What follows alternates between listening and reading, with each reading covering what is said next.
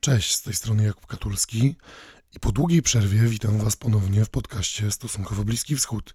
W dzisiejszym odcinku przyjrzymy się trwającym od 3 miesięcy w Iranie protestom. Wspólnie z Marcinem Krzyżanowskim porozmawiamy o tym, dlaczego Irańczycy wychodzą na ulicę, czy te protesty można już nazywać rewolucją, a nie protestami i tak naprawdę, czy coś może tę siłę powstrzymać i jaka jest przyszłość Islamskiej Republiki. A następnie w językowym bałaganie będę rozmawiał z Michałem Czechowskim o tym, czy arabski i hebrajski to w istocie takie trudne języki, których niemal nie sposób się nauczyć.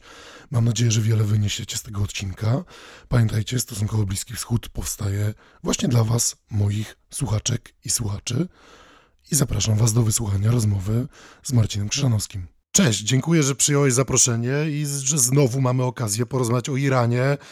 Tradycyjnie już chyba rozpocznę naszą rozmowę od tego, że znowu nie udaje nam się porozmawiać o niczym przyjemnym w kwestii tego, co się dzieje w regionie.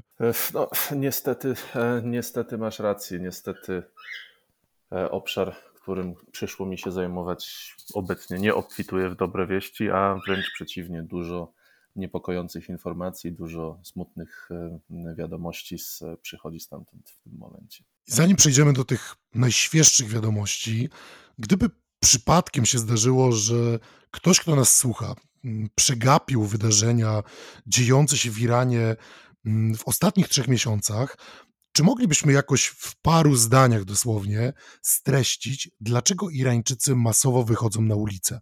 Irańczycy masowo wychodzą na ulicę, bo są bardzo sfrustrowanym społeczeństwem. W Iranie od już dobrych kilku lat trwa bardzo poważny kryzys ekonomiczny. Bardzo wielu ludzi po prostu z dnia na dzień biednieje. Rośnie bezrobocie. Oprócz tego rząd w ostatnich latach dociska śrubę moralności, jeśli można tak to ująć, i staje się coraz bardziej radykalny, jeśli chodzi o implementację swojej wersji szariatu. Natomiast oprócz tego jeszcze warto wspomnieć o tym, że od właściwie 2021 roku trwa w Iranie bardzo głęboki kryzys polityczny. Reformiści i centryści, czyli te stronnictwa takie, nazwijmy to, umiarkowane, zostały zepchnięte na margines irańskiej polityki. Bardzo wielu ich zwolenników w tym momencie straciło swoją reprezentację polityczną i zostaje im tylko ulica. I te wszystkie czynniki, tutaj oczywiście w dużym skrócie, sprawiły, że Irańczycy są bardzo podatni na wszelkie zdarzenia, które wyzwalają ich gniew. I takim właśnie zdarzeniem była śmierć 22-letniej irańskiej Kurdyjki Mahsy Amini, która najprawdopodobniej została zabita, została pobita ze skutkiem śmiertelnym przez irańską policję moralności, czyli Giasztę Erszot. I to był taki czynnik spustowy, to był ten kamyczek, który poruszył lawinę, która toczy się do dzisiaj i która wciąż trwa. Ale dlaczego tych nastrojów nie udało się rządowi w żaden sposób uspokoić? Bo jednak protesty to jedno, tylko te protesty trwają już 3 miesiące. Kiedy obserwujemy protesty zazwyczaj w świecie zachodnim, słyszymy, że wybuchają gwałtowne protesty we Francji, nawet w Polsce mieliśmy też dość, może nie gwałtowne, ale dynamiczne protesty nie tak dawno temu. To te protesty chyba nie trwały tak długo, a na pewno nie przybierały na sile w tak długim przedziale czasowym. Nie wydaje się chyba, być może ja źle to obserwuję, ale z mojej obserwacji wynika, że nie wygląda na to, żeby irańskie protesty miały wygasnąć w najbliższym czasie. To prawda. Protesty wciąż mają bardzo dużą energię, wciąż bardzo dużo Irańczyków protestuje. Z tym, że też te protesty są zmienne, jeśli chodzi o natężenie. Zdarzają się dni, kiedy jest relatywnie spokojnie, po to, żeby już następnego dnia wybuchnąć z nową siłą. Przeważnie jest to powiązane z wydarzeniami rocznicowymi, z ceremoniami pogrzebowymi i żałobnymi osób poległych, osób zabitych w czasie protestów. I fakt, protesty, jeśli brać pod uwagę chociażby tylko skalę trwania, są to protesty wyjątkowe w Iranie. Same protesty, i to zarówno w protesty branżowe, jak i ogólnokrajowe demonstracje, nie są w Iranie czymś nowym, nie są w Iranie czymś wyjątkowym. Natomiast, tak jak słusznie wskazałeś, z reguły są to kwestie kilku dni. Ostatnie tak długie protesty, które trwały tak co zamęt do kupy około roku, miały miejsce w Iranie w 2009 roku, kiedy to protestował tak zwany Zielony Ruch, kiedy to protestowano przeciwko sfałszowanym wynikom wyborów. W tym przypadku mamy do czynienia z nieco mniejszą liczbą protestujących, ale mamy do czynienia z ludźmi bardzo, że tak powiem, upartymi. Stąd też, no i z ludźmi, którzy stracili już wszelką nadzieję na jakikolwiek dialog z rządem, stracili nadzieję na możliwość kompromisu z reżimem. Przywołałeś kwestię tego, że punktami zapalnymi kolejnych protestów w tym całym cyklu są uroczystości pogrzebowe osób, które zginęły, więc Irańczycy wychodzą na ulicę przez śmierć Mahsa Amini, a władza z protestującymi rozprawia się czasem właśnie dosyć brutalnie. Media co rusz donoszą o kolejnych ofiarach. Dzisiaj, jak rozmawiamy w sobotę 19 listopada, zginęły przynajmniej 3 osoby w Kurdystanie. Kilka dni temu napastnicy na motocyklach zabili 9-letniego chłopca w mieście Izę i o co rodzina zabitego oskarżyła właśnie służby państwowe. Dlaczego ginie tyle ludzi i czy my możemy jakoś realnie określić skalę tych ofiar? Bo domyślam się, że trudno będzie nam podać konkretną liczbę co do jednej osoby, zwłaszcza, że do publikacji tego odcinka może się ona zmienić, ale jakaś skala ofiar? Dokładnie tak jak mówisz, dokładnej liczby nie możemy określić, chociażby z tego powodu, że informacje na ten temat są ukrywane. Z jednej strony protestujący często nieświadomie, często bez złych intencji, ale jednak wyolbrzymiają liczbę zabitych, z drugiej strony władze robią odwrotnie, czyli starają się tą liczbę zaniżyć, ale na podstawie informacji, które uznaję za wiarygodne, możemy oszacować, że zginęło co najmniej 350 osób. No myślę, że na dzisiaj nie będzie to więcej niż 400, ale około 400 osób to jest niestety liczba, którą należy brać pod uwagę. Do tego należy doliczyć ponad 16 000 obecnie aresztowanych bądź zatrzymanych. To są bardzo ostrożne dane, bardzo ostrożne szacunki. To dlaczego policja, czy Erszot też, czy pewnie Korpus Strażników Rewolucji, bo podejrzewam, że wojsko też zostało wprowadzone na ulicę, żeby... Wojsko jeszcze nie. Wojsko jeszcze siedzi w koszarach.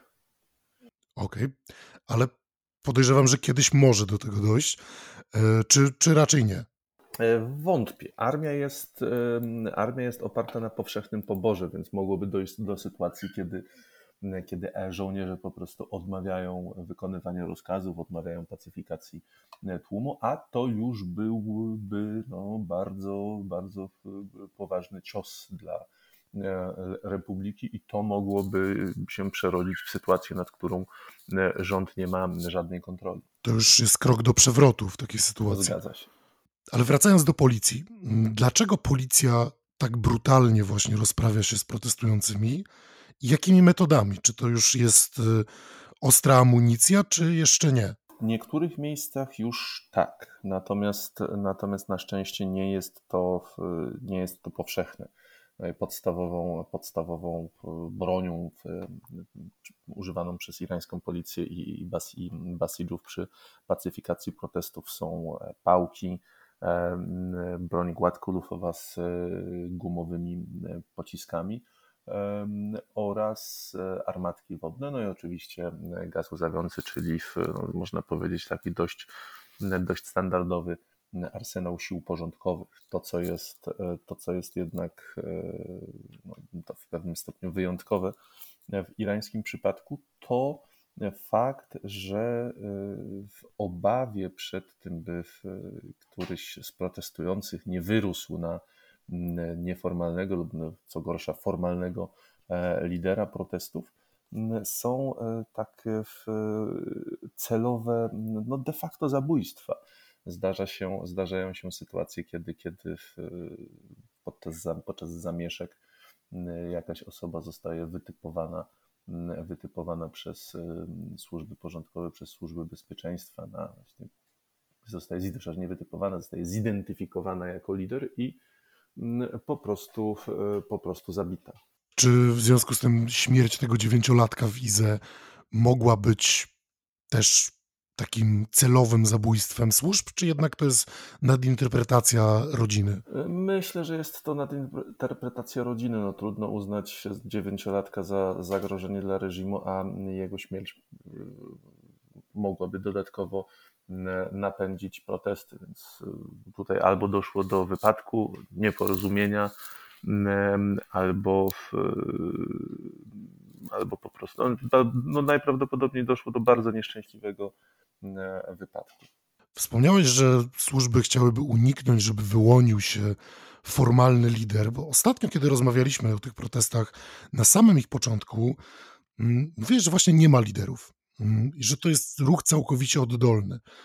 I jeżeli dobrze rozumiem to, co mówisz, to ta sytuacja się nie zmieniła. Nadal nie wyłoniła się osoba, która by kierowała całym tym ruchem. Zgadza się. Protesty wciąż są pozbawione jakiegoś zorganizowanego zaplecza, są pozbawione jakiejś struktury i pozbawione liderów, którzy byliby w stanie w jakiś sposób tymi protestami pokierować. Są to cały czas akcje dosyć chaotyczne i improwizowane. Zresztą władze Islamskiej Republiki bardzo mocno dbają o to, żeby wśród protestujących nie pojawił się jakiś charyzmatyczny lider zdolny tą energię tych protestów w jakiś sposób skanalizować tak, że stałaby się realnym zagrożeniem dla władz. Trudno mi jest w tym momencie nie zadać pytania, jak to jest możliwe, że protesty, które nie mają przywódców, którzy nadawaliby im jakiś kierunek albo sygnalizowali, kiedy mają się odbywać kolejne spotkania, nie straciły tej dynamiki nadal. No, urok social mediów, urok internetu pozwala na coś takiego, przy czym warto pamiętać o tym, że w dziedzinie protestów i w dziedzinie takiej zabawy w kotka i myszkę z władzą Irańczycy są graczami bardzo doświadczonymi. Niektórzy analitycy, którzy obserwują sytuację w regionie, przekonują, że to już nie są protesty, że już nie możemy tutaj mówić o protestach, tylko powinniśmy mówić o rewolucji. Czy ty byś się zgodził z tym sformułowaniem, czy to jest jednak na wyrost? Jeszcze na wyrost. Faktem, że to, co się dzieje w Iranie, już wyrosło poza ogólną definicję protestów, zwłaszcza w irańskim kontekście. Natomiast zresztą coraz więcej protestujących też, można powiedzieć, domaga się, żeby nazywać ich właśnie nie protestantami, a rewolucjonistami. Moim zdaniem jest to jeszcze, podkreślam jeszcze, trochę na wyrost. Natomiast faktycznie te protesty mają w sobie pewien potencjał rewolucyjny, ale są jeszcze wbrew pozorom zbyt mało liczne, zbyt mało powszechne, żeby można mówić o początku prawdziwej rewolucji. Jednakże mogą w najbliższej przyszłości ewoluować w stronę ruchu rewolucyjnego. Zwłaszcza, że faktycznie to też, bo też warto o tym wspomnieć, to są tak naprawdę zasadniczo pierwsze protesty w Iranie które nie nawołują do jakiejś reformy politycznej, które nie nawołują do korekty kierunków polityki Republiki Islamskiej czy do jakichś zmian w jej strukturze, ale są to pierwsze protesty w Iranie, protesty, które od razu zaczęły się od haseł nawołujących do obalenia republiki. W przypadku wcześniejszych protestów, czy to byłyby jakiekolwiek protesty branżowe, czy też protesty paliwowe z 2019 roku, czy nawet właśnie protesty Zielonego Ruchu z 2009 roku, w głównej mierze wzywały do reform, wzywały do zmian, ale nie do odrzucenia republiki jako takiej. Natomiast tutaj oczywiście później pojawiały się też wezwania do obalenia republiki, ale były one raczej marginalne. Tą głównym nurtem były kwestie reform. Natomiast w tym przypadku mamy do czynienia z inną sytuacją. Od samego początku protestujący wzywali do obalenia republiki, nie do reform, tylko do właśnie jej obalenia. Jeśli celem miałoby być obalenie republiki, to co miałoby według protestujących nastąpić po niej? Czy już padły jakieś pomysły? Czy to miałaby być demokracja liberalna, powrót do monarchii, świecka dyktatura? Czy też nie ma takich żądań i po prostu jest to właściwie nawołanie do anarchii? No i tutaj jest właśnie problem związany z tą amorficznością tych protestów. Protestujący są w tym momencie taką, brzydko to zabrzmi, ale taką bezkształtną, niekierowaną i w tym momencie niekierowalną masą, która siłą rzeczy nie jest w stanie nie tyle wyrazić, co nawet sformułować jakichś konkretnych postulatów poza właśnie wezwaniem do obalenia republiki. Nie ma komu wyartykułować jakiejś koncepcji na Iran, który miałby być po tym, jak republika upadnie, na co tak na marginesie mówiąc jeszcze się nie zanosi. Jeszcze jest za mało rys na tym monolicie aparatu bezpieczeństwa. Jeszcze państwo funkcjonuje zbyt dobrze. Nie znaczy, że dobrze, ale jeszcze zbyt dobrze, żeby to mogło osiągnąć taką masę krytyczną, która zmieci republikę.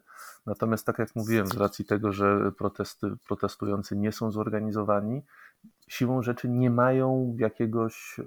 mają jakiegokolwiek programu wykraczającego poza okrzyki typu precz z dyktaturą i tym podobne. A czy Republika Islamska traci poparcie społeczne? Bo mogłoby się tak wydawać, jeżeli przyjrzymy się przekazom medialnym, które do nas docierają, przyjrzymy się dyskursowi w mediach społecznościowych, to wydawałoby się, że rzeczywiście żaden Irańczyk nie pobiera Republiki Islamskiej. No ale to chyba nie może być prawda, bo przecież ci wszyscy policjanci, basidże, żołnierze, nie biorą się znikąd.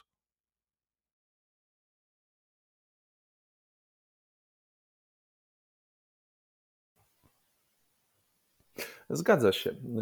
Fakt faktem, z roku na rok liczba niezadowolonych z bieżącej sytuacji rośnie. I fakt faktem coraz więcej osób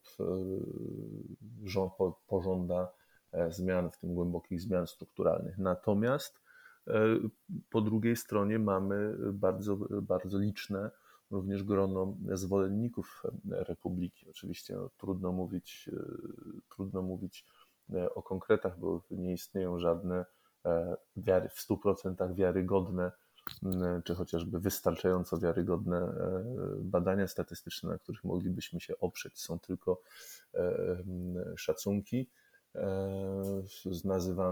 nazywane bardzo zgrabnie po angielsku guesstimation, czyli połączenie guessing i estimation. No i taki zgrubny szacunek zrobiony przeze mnie mówi, że Republikę Islamską w tym momencie tak bardzo mocno, niemalże bezwarunkowo popiera jakieś 30% społeczeństwa, a 10, może 15 popiera ją warunkowo, czyli popiera ideę republiki jako takiej, natomiast widziałoby chętnie poważne zmiany w sposobie jej prowadzenia polityki. No i do tego dochodzi oczywiście spore grono osób nie tyle neutralnych, co niezdecydowanych, niezaangażowanych w dyskurs. No i oczywiście też Republika może liczyć na bardzo pokaźne grono antyfanów, którzy odrzucają ją bez względu na wszystko. I właśnie ta grupa rośnie w Iranie najszybciej.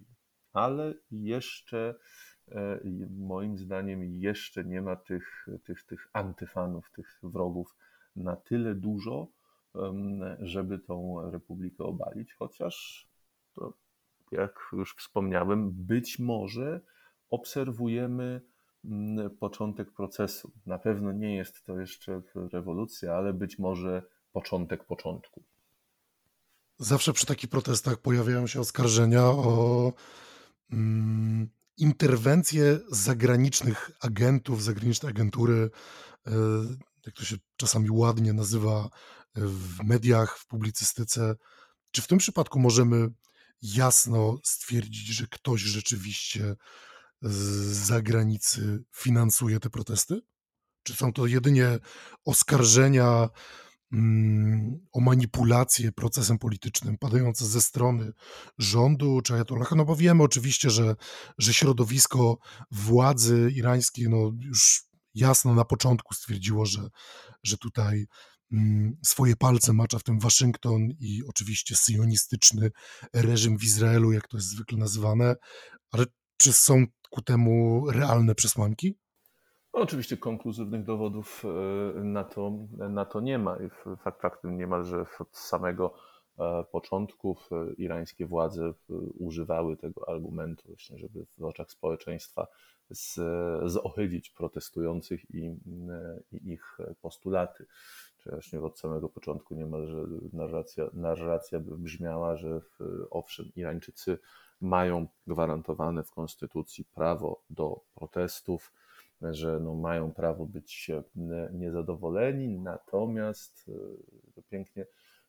pięknie określił jeden z dowódców irańskiej gwardii rewolucyjnej. Irańczycy mają prawo protestować, ale nie mają prawa do chuligaństwa. W związku z tym to ostrze krytyki reżimu jest skierowane nie przeciwko protestującym jako takim, tylko właśnie tym, którzy niszczą mienie, co oczywiście się zdarza i które to przypadki właśnie wandalizmu, podpaleń, ataków na funkcjonariuszy, również ze skutkiem śmiertelnym, bo ofiary padają po obu stronach. Oczywiście po stronie protestujących ta liczba jest dużo większa, ale reżim też ma swoich męczenników z tych protestów. I to notabene dodatkowo komplikuje sytuację, więc cały czas są też wysuwane pod adresem protestujących ze strony rządu oskarżenia, że stali się marionetkami zagranicznych wywiadów, że pomagają siać zamęt, że dają się podpuszczać prowokatorom zachodnich wywiadów i tak dalej, i tak dalej. Jak jest naprawdę? No cóż, biorąc pod uwagę, że Iran jest jedną ze stron konfliktu, nowy porządek na Bliskim Wschodzie względnie utrzymanie starego, no to bardzo bym się zdziwił, gdyby wywiady państw nieprzyjaznych Republice nie miały swoich agentów w łonie społeczeństwa irańskiego. I bardzo bym się zdziwił, gdyby nie wykorzystywano ich właśnie do podsycania nastrojów antyrządowych. Ale jak wspomniałem na początku, dowodów nie ma. Nikt nikogo za rękę nie złapał. Jeszcze na sam koniec chciałbym zapytać o pewną informację, która zdobyła niemałą popularność właśnie też w zachodnich mediach i mediach społecznościowych, a mianowicie 15 000 Irańczyków zostało skazanych na śmierć. Taką informację mogliśmy przeczytać w wielu miejscach i chciałbym, żebyś trochę rozwiał wątpliwość czy ewentualne fake newsy, które się szerzą, bo z moich informacji wynika, że wcale nie jest tak, że irański reżim skazał 15 tysięcy obywateli na śmierć za udział w protestach. Natomiast 15 tysięcy osób rzeczywiście mogło zostać postawionych w stan oskarżenia, ale chyba wyrok śmierci zapadł jeden. Jakie tu konkretnie są oskarżenia? Jakie są przesłanki dla skazania kogoś na śmierć w Iranie?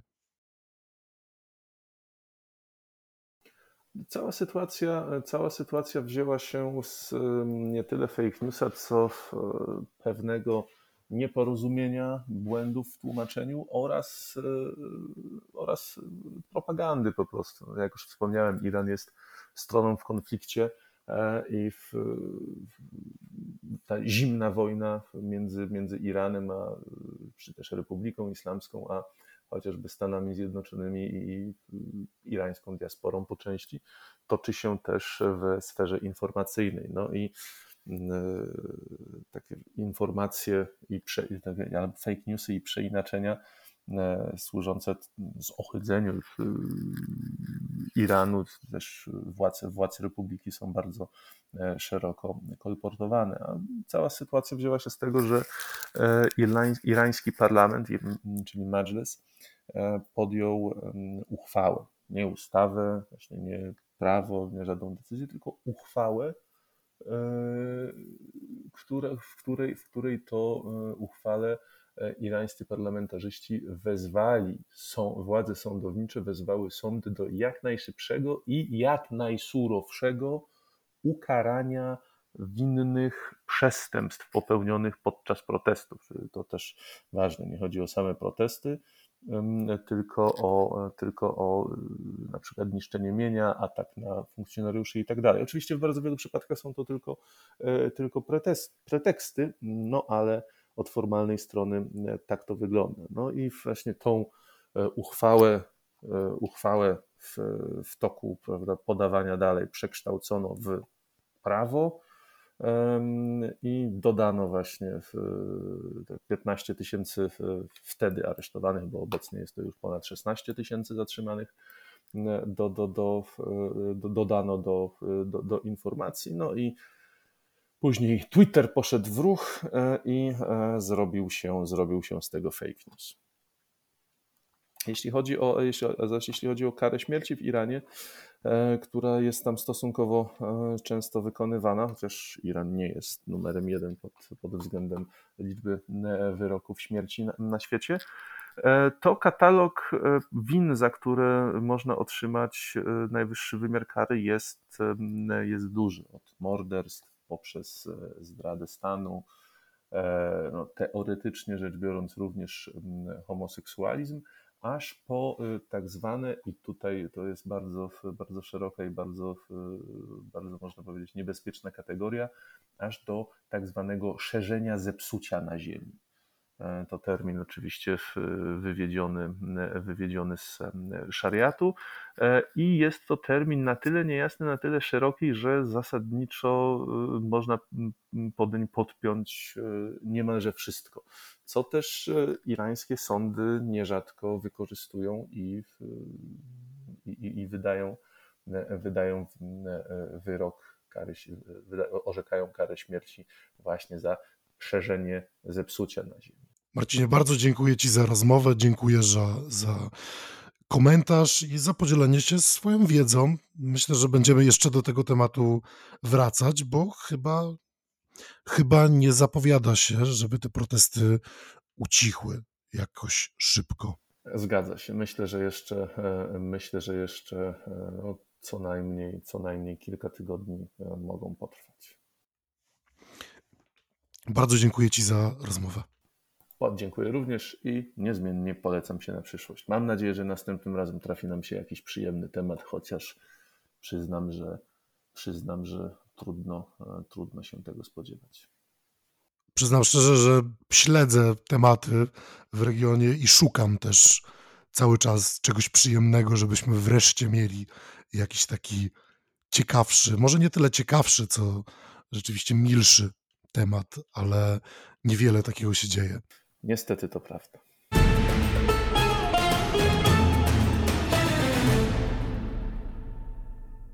Moim rozmówcą był Marcin Krzyżanowski, a teraz przechodzimy do językowego bałaganu.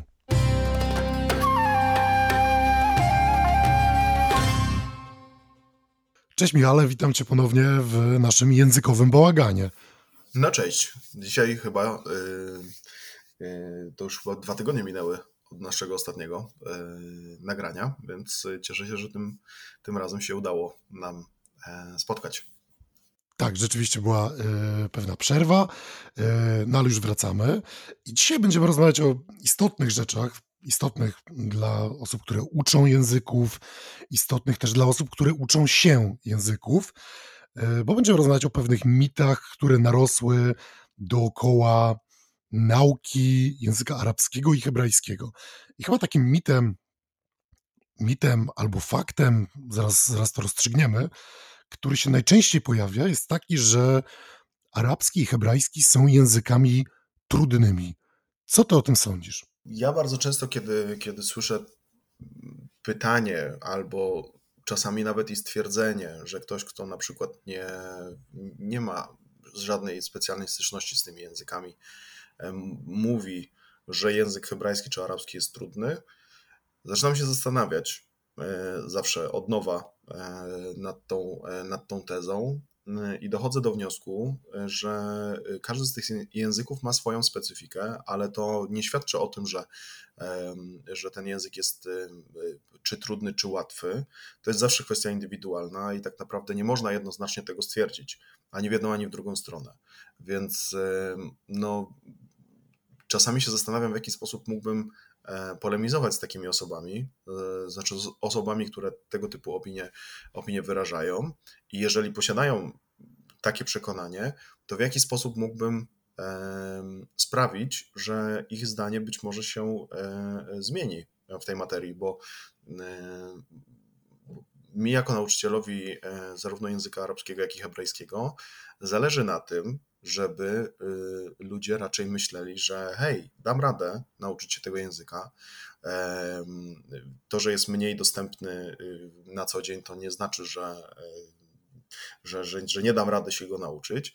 Wolę takie podejście niż na przykład, nie wiem, straszenie ludzi, że ojej, ten język i tamten język to są takie trudne, że no, tylko pewna grupa wybrańców jest w stanie się tych języków uczyć. No oczywiście nikt o zdrowych zmysłach tego nie będzie robił, nie będzie straszył osób, które do niego przychodzą, chyba że no, na zasadzie pokazania jakiejś swojej wyższości, że zobaczcie, mi się udało, no to teraz zobaczymy, czy i wam się uda. Ja personalnie uważam, że język arabski i hebrajski nie są trudne. Na to zawsze ma wpływ wiele czynników. Na to, czy osoba, która się uczy tych języków znaczy ma takie przekonanie, jakoby te języki były trudne. Natomiast, no tak jak mówię, tutaj wiele czynników wchodzi w grę. Czy jesteśmy zajarani tematem, czy interesujemy się całą tą otoczką kulturową, czy mamy słuch, bo to też jest ważne w nauce języka jakiegokolwiek, że wychwytujemy pewną melodię, która z danego języka po prostu wypływa. Ja, kiedy uczę obu tych języków, staram się pokazać, że tak naprawdę krok po kroku dana osoba jest w stanie się uczyć tego hebrajskiego czy arabskiego i bez jakichś tam może nie wysiłków, bo wysiłek zawsze trzeba podjąć, kiedy się tego języka, czy jakiegokolwiek języka się uczy. Natomiast no, jakby pokazać specyfikę danego języka, czyli że występują w nim takie elementy, których nie ma na przykład w języku polskim, czy w innym języku jakimś tam obcym, z którym ktoś miał do czynienia do tej pory, że oczywiście jest inny alfabet, że jest też inny kierunek pisania, że to jest od prawej strony do lewej strony, no i tyle. I zaczynamy się przyzwyczajać do tych niuansów, aż w końcu to się staje coraz bardziej naturalne. Czy no, może nie 100% naturalne zawsze na początku, albo nawet i później, ale jest to do zrobienia w każdym razie. Tak, rzeczywiście te języki nie są tak trudne, jak się powszechnie o nich uważa. Moim zdaniem zwłaszcza hebrajski ma dość prostą gramatykę, która w przypadku języka arabskiego jest troszkę bardziej złożona, zwłaszcza jeżeli mówimy tutaj o gramatyce tak zwanej fuschy, o której już tutaj rozmawialiśmy, czyli tego Modern Standard Arabic. No i właśnie wracamy do tematu, który już kiedyś tutaj poruszaliśmy. Kolejny mit, fuscha jest bezużyteczna. No tak, to jest kwestia, nad którą zastanawiają się do tej pory najtęższe umysły. I faktycznie jest dość problematyczna. Znaczy, ja się nie spodziewałem, kiedy się zacząłem arabskiego uczyć, nie spodziewałem się, że temat ten jest takim często punktem zapalnym różnych dyskusji i że w ogóle na taki temat ludzie rozmawiają.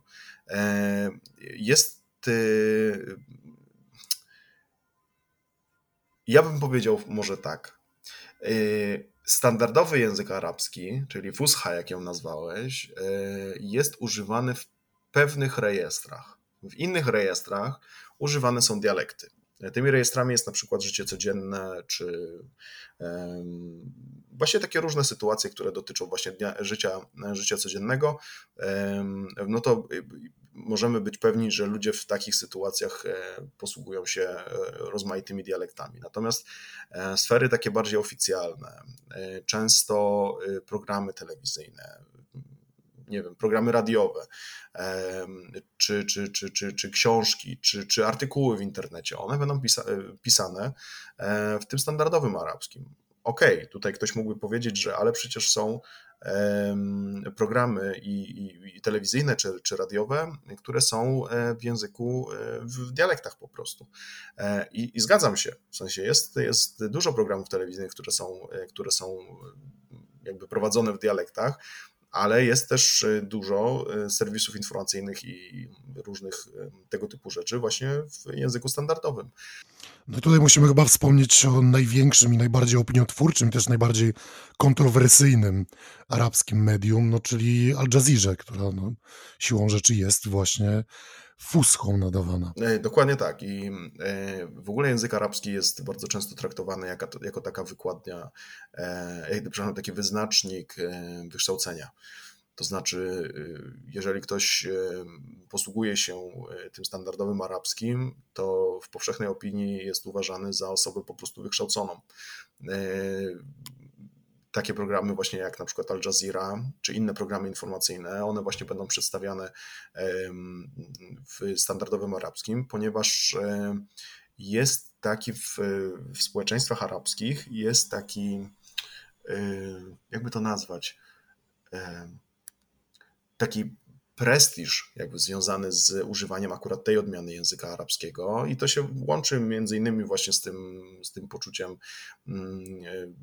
z tym wyznacznikiem poziomu wykształcenia jakiejś osoby. Więc warto też zauważyć, że wszelkie takie dokumenty urzędowe, czy nie wiem, nawet tłumaczenie napisów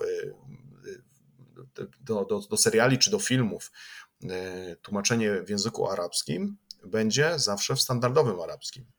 To z prostej przyczyny, ponieważ też o tym rozmawialiśmy, że tych dialektów jest bardzo duża ilość w świecie arabskim, czy w świecie arabskojęzycznym i nie dałoby się wytypować jednego dialektu chyba, który miałby być takim uniwersalnym dialektem, żeby wszyscy go rozumieli w formie, nie wiem, napisów do filmu właśnie, czy do serialu. Oczywiście tutaj do tego pretenduje dialekt egipski, czy mówiąc szerzej kairski, znaczy bardziej tak szczegółowo nawet o to mi chodziło, że dialekt kairski, ponieważ jest w nim bardzo dużo takich filmów, właśnie seriali, dużo muzyki i on generalnie jest bardzo zrozumiały w szeroko pojętym świecie arabskojęzycznym. Podobnie też dialekt syryjski, jak się okazuje, też jest no tak konkurują ze sobą. Gdzieś ostatnio właśnie czytałem, że dwa te dialekty, egipski i syryjski, one ze sobą tak konkurują w tej materii. Także no zawsze takie rzeczy unifikowane będą przedstawiane w języku standardowym i od tego, mam nadzieję, nie będzie się uciekać nigdy. Język hebrajski z kolei nie ma tak zwanego standardowego języka hebrajskiego, dlatego że też nie ma takiego bogactwa dialektów. Jak język arabski, można dyskutować, czy w ogóle istnieją współcześnie jakieś dialekty języka hebrajskiego. No siłą rzeczy też o wiele mniej osób posługuje się językiem hebrajskim. Natomiast jest pewne rozróżnienie na język hebrajski współczesny i hebrajski biblijny, chociaż jednocześnie też panuje takie przekonanie, że hebrajski biblijny i hebrajski współczesny to jest ten sam język, jak uważasz? Tak, to fakt. Jakby się przyjmuje po prostu automatycznie, że ten język współczesny, który współcześnie jest używany w Izraelu, to jest ten standard, natomiast no, nie ma tych dialektów, ale nikt tego nie nazywa standardowym językiem hebrajskim czy jakimiś dialektami, bo tak jak mówiłeś, ich po prostu nie ma. Natomiast no tutaj sytuacja jest troszeczkę inna, ponieważ jak sam wiesz, język hebrajski przez kilka tysięcy lat po prostu nie był używany w mowie, w języku codziennym. Był używany jako język liturgii i świętych tekstów, ale nie był używany na co dzień. Choć powstawała pewna poezja w języku Oczywiście. hebrajskim, musimy też zwrócić na to uwagę, że mimo tego jakieś dzieła w tym języku hebrajskim powstawały, nawet powstawały teksty w pewnego rodzaju gazetach, natomiast tak jak słusznie zauważyłeś, no nie używało się go na przykład podczas dokonywania zakupów na targu. To prawda, tak. Mimo że język hebrajski nie był używany, powiedzmy tak szeroko przez te kilka tysięcy lat, nadal możemy wyszczególnić kilka jego odmian na przestrzeni lat. Natomiast tak faktycznie język hebrajski na nowo zaczął być językiem mówionym, czy zaczęto pracę w tym kierunku pod koniec XIX wieku, co dzisiaj jakby obserwujemy w Izraelu, używając tego hebrajskiego, tak zwanego współczesnego. Tylko że tutaj sytuacja jest właśnie inna, że tutaj bardzo często jest takie odwołanie do języka hebrajskiego biblijnego, że ten język hebrajski biblijny jest taką bazą, punktem wyjścia też dla dzisiejszego hebrajskiego, tego współczesnego jakby nie było, bo bardzo dużo słów przecież pochodzi z języka biblijnego. Gramatyka też przecież opiera się na języku biblijnym, może nie wszystkie tam elementy, ale bardzo dużo rzeczy możemy znaleźć tożsamych. Kwestia rdzeni w języku hebrajskim, czyli czymś, co w ogóle charakteryzuje języki semickie. Jakby znajdujemy dużo punktów wspólnych, ale jeżeli ktoś uczy się języka hebrajskiego współczesnego i zapragnie przeanalizować tekst biblijny, no to mógłby mieć problem. W sensie to wcale nie oznacza, że znając język hebrajski współczesny, będzie w stanie swobodnie czytać tekst biblijny, ponieważ jest tam bardzo dużo takich form archaicznych. Zresztą język hebrajski biblijny jest takim, powiedziałbym, takim sztywnym językiem. No, te reguły gramatyczne, czy kwestia jakichś tam, nie wiem, składni, stylistyki, to nie jest coś, co dzisiaj jest używane i też bardzo dużo rzeczy, które my dzisiaj znamy z języka hebrajskiego, tego współczesnego, w języku hebrajskim biblijnym funkcjonowały w zupełnie inny sposób. Tutaj chociażby, żeby podać przykład słowa dawar. Dzisiaj to funkcjonuje jako rzecz, natomiast kiedyś to było słowo oznaczające po prostu słowo. Z tego powodu mamy dzisiaj czasownik ledaber, czyli rozmawiać, więc no to jakby są takie niuanse, których no bardzo często ucząc się języka współczesnego nie będziemy o tym wiedzieli, więc zawsze dobrze wrócić do tego tekstu biblijnego, gdzieś tam sobie trochę to próbować ogarnąć, ale to nie będzie wcale takie łatwe i to, że będziemy znać ten język współczesny hebrajski, dzisiejszy, to nie oznacza, że będziemy go mogli sobie swobodnie poczytać. Jeszcze, skoro jesteśmy już przy języku hebrajskim, to chciałem też poruszyć taki mit, który czasami się pojawia w forach internetowych można przeczytać w różnych dyskusjach, a mianowicie być może spotkałeś się z tym, bo ja się z tym spotykam, no już nie tak często jak kiedyś, ale kiedyś rzeczywiście spotykałem się z tym regularnie, z przekonaniem, iż język polski kiedyś miał być językiem urzędowym w Izraelu. I pojawia się oczywiście taka legenda miejska, że w pierwszym Knesecie, kiedy decydowano, jaki język będzie językiem urzędowym w Izraelu, i posłowie Knesetu głosowali nad przyjęciem właśnie języka urzędowego, język polski przegrał z językiem hebrajskim 2 głosami. Czasami się mówi o 3 głosach, czasami jest to 1 głos. Różne te liczby padają.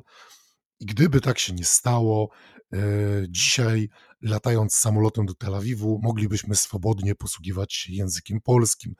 Jest to bardzo ciekawy mit. Nie wiem, czy spotkałeś się z tym w swojej karierze, czy gdzieś kiedyś o tym czytałeś. Wiesz co, z tym akurat mitem się nie spotkałem, natomiast no warto tutaj wspomnieć, że ta kwestia, którą poruszyłeś, nie jest tak całkowicie oderwana od prawdy. To znaczy, ja po pierwsze to co powiedziałeś, wydaje mi się troszeczkę nieprawdopodobne z takiego jakby punktu widzenia, czy znając tą otoczkę, że ten język hebrajski, czy nie bez powodu i to język hebrajski miał zostać odnowiony, co się udało oczywiście, ale nie bez powodu to ten właśnie język został wybrany na ten język, którym w przyszłości w swoim własnym państwie Żydzi mieliby rozmawiać na co dzień. Natomiast nie wydaje mi się to prawdopodobne z tego względu, że znamy znaczenie, jakie było nadawane językowi hebrajskiemu przez Żydów na całym świecie, mimo że nie mówiono w nim, natomiast pozostawał on nadal językiem religii i to jest kwestia bezsporna. Natomiast warto tutaj też powiedzieć o tym, że język polski był językiem istotnym we wczesnych latach funkcjonowania Izraela i jeszcze wcześniej oczywiście, bo Izrael przecież powstał dopiero w 1948, a różne rzeczy, które do tego doprowadziły, działy się już wcześniej. Przecież Tel Awiw na początku XX wieku już zaczynał być budowany, a przecież jeszcze nie było mowy no nie było jakichś tam perspektyw, powiedzmy, w najbliższym czasie na powstanie samodzielnego państwa i bardzo wiele osób, Żydów, którzy przyjeżdżali do jeszcze wtedy na przykład Palestyny, czy do Erec Israel, jak nazywano Palestynę, czyli ziemią Izraela, przyjeżdżało po pierwsze z Polski i na co dzień posługiwało się językiem polskim. Więc no jest taka anegdota, też nie wiem czy prawdziwa, ale też ją gdzieś tam słyszałem, że posłowie Knesetu w pierwszych latach istnienia państwa Izrael, jak zaczynali się kłócić i brakowało im słów po hebrajsku, to przechodzili na język polski. Nawet gdyby ta anegdotka okazała się nieprawdziwa, to jest to też ciekawe spojrzenie na społeczeństwo żydowskie w pierwszych latach Izraela, na tą ciekawostkę, jako pewnego rodzaju ciekawostkę, że faktycznie język polski był ważnym językiem. Przecież jeszcze, no nie chcę powiedzieć do niedawna, ale w zasadzie może i do niedawna w Izraelu, w Tel Awiwie funkcjonowała polska księgarnia założona przez polskiego Żyda. I z tego co pamiętam, jego małżonka też pochodziła z Polski, ale mogę się mylić, więc nie daję tutaj 100% gwarancji tego, co teraz powiedziałem. Natomiast no, tej księgarni już po prostu nie ma, bo właściciele zmarli, więc ale jakby istniały gazety po polsku, istniały książki po polsku, przecież to jest cały no taki dosyć jeszcze chyba niezbadany do końca materiał, a myślę, że byłoby tutaj co badać. Księgarnia, o której wspomniałeś, to jest oczywiście księgarnia Neusteina przy ulicy Allenby. No rzeczywiście już nie istnieje, no, po śmierci właścicieli, czyli małżeństwa Neusteinów. Natomiast jeśli chodzi o język polski, no rzeczywiście on był istotny w Izraelu. To dzisiaj można spotkać izraelskich Żydów, którzy mówią po polsku, jak najbardziej. To nawet niekoniecznie są osoby, które wyemigrowały bezpośrednio z Polski w ostatnich latach do Izraela. Są to czasami też po prostu potomkowie Żydów, którzy z Polski do Izraela wyemigrowali. Natomiast wydaje mi się, że ta waga języka polskiego czasami jest przeceniana. Ja nie chcę tutaj deprecjonować, bo oczywiście ona jest i te polskie korzenie Izraela, które wielu naukowców znakomitych z Polski bada, są istotne.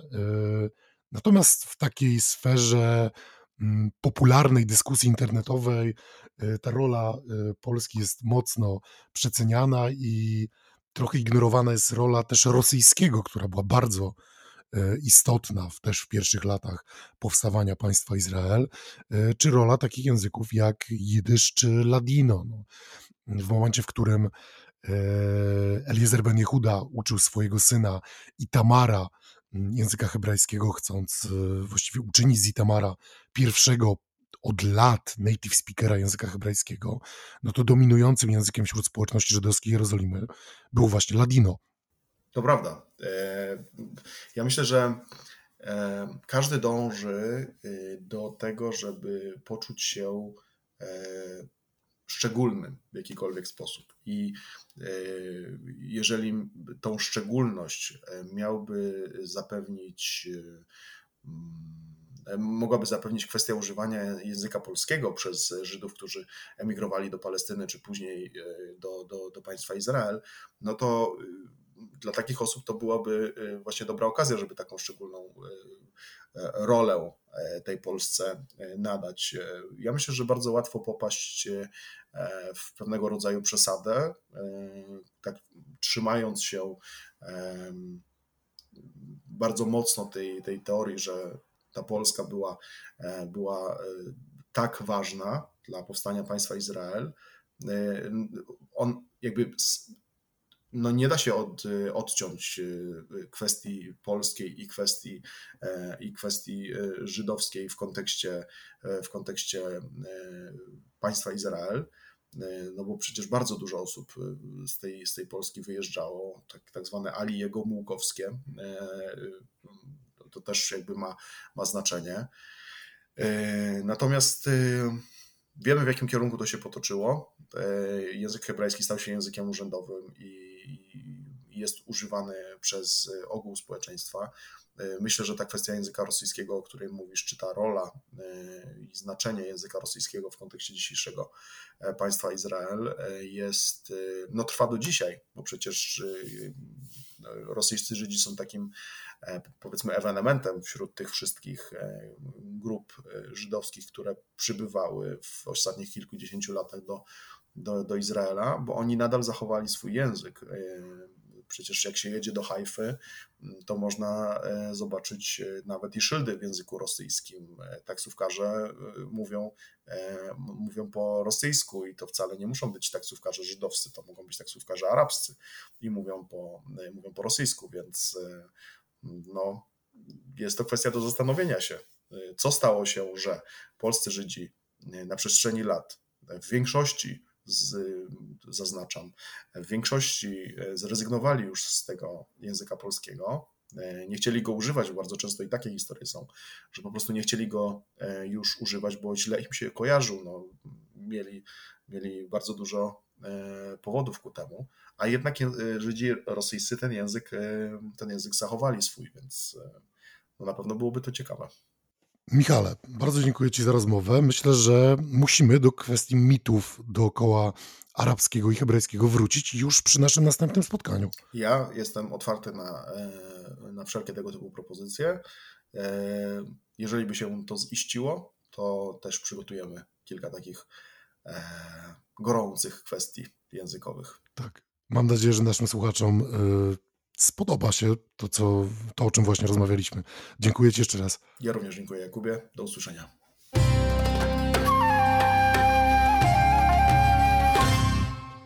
I to już wszystko w tym odcinku podcastu Stosunkowo Bliski Wschód. Mam nadzieję, że wiele z niego wynieśliście. Pamiętajcie, żeby do mnie pisać na kontakt@stosunkowobliskiwschód.pl, na Facebooku lub Instagramie z wszelkimi pytaniami, uwagami czy sugestiami i do usłyszenia niebawem.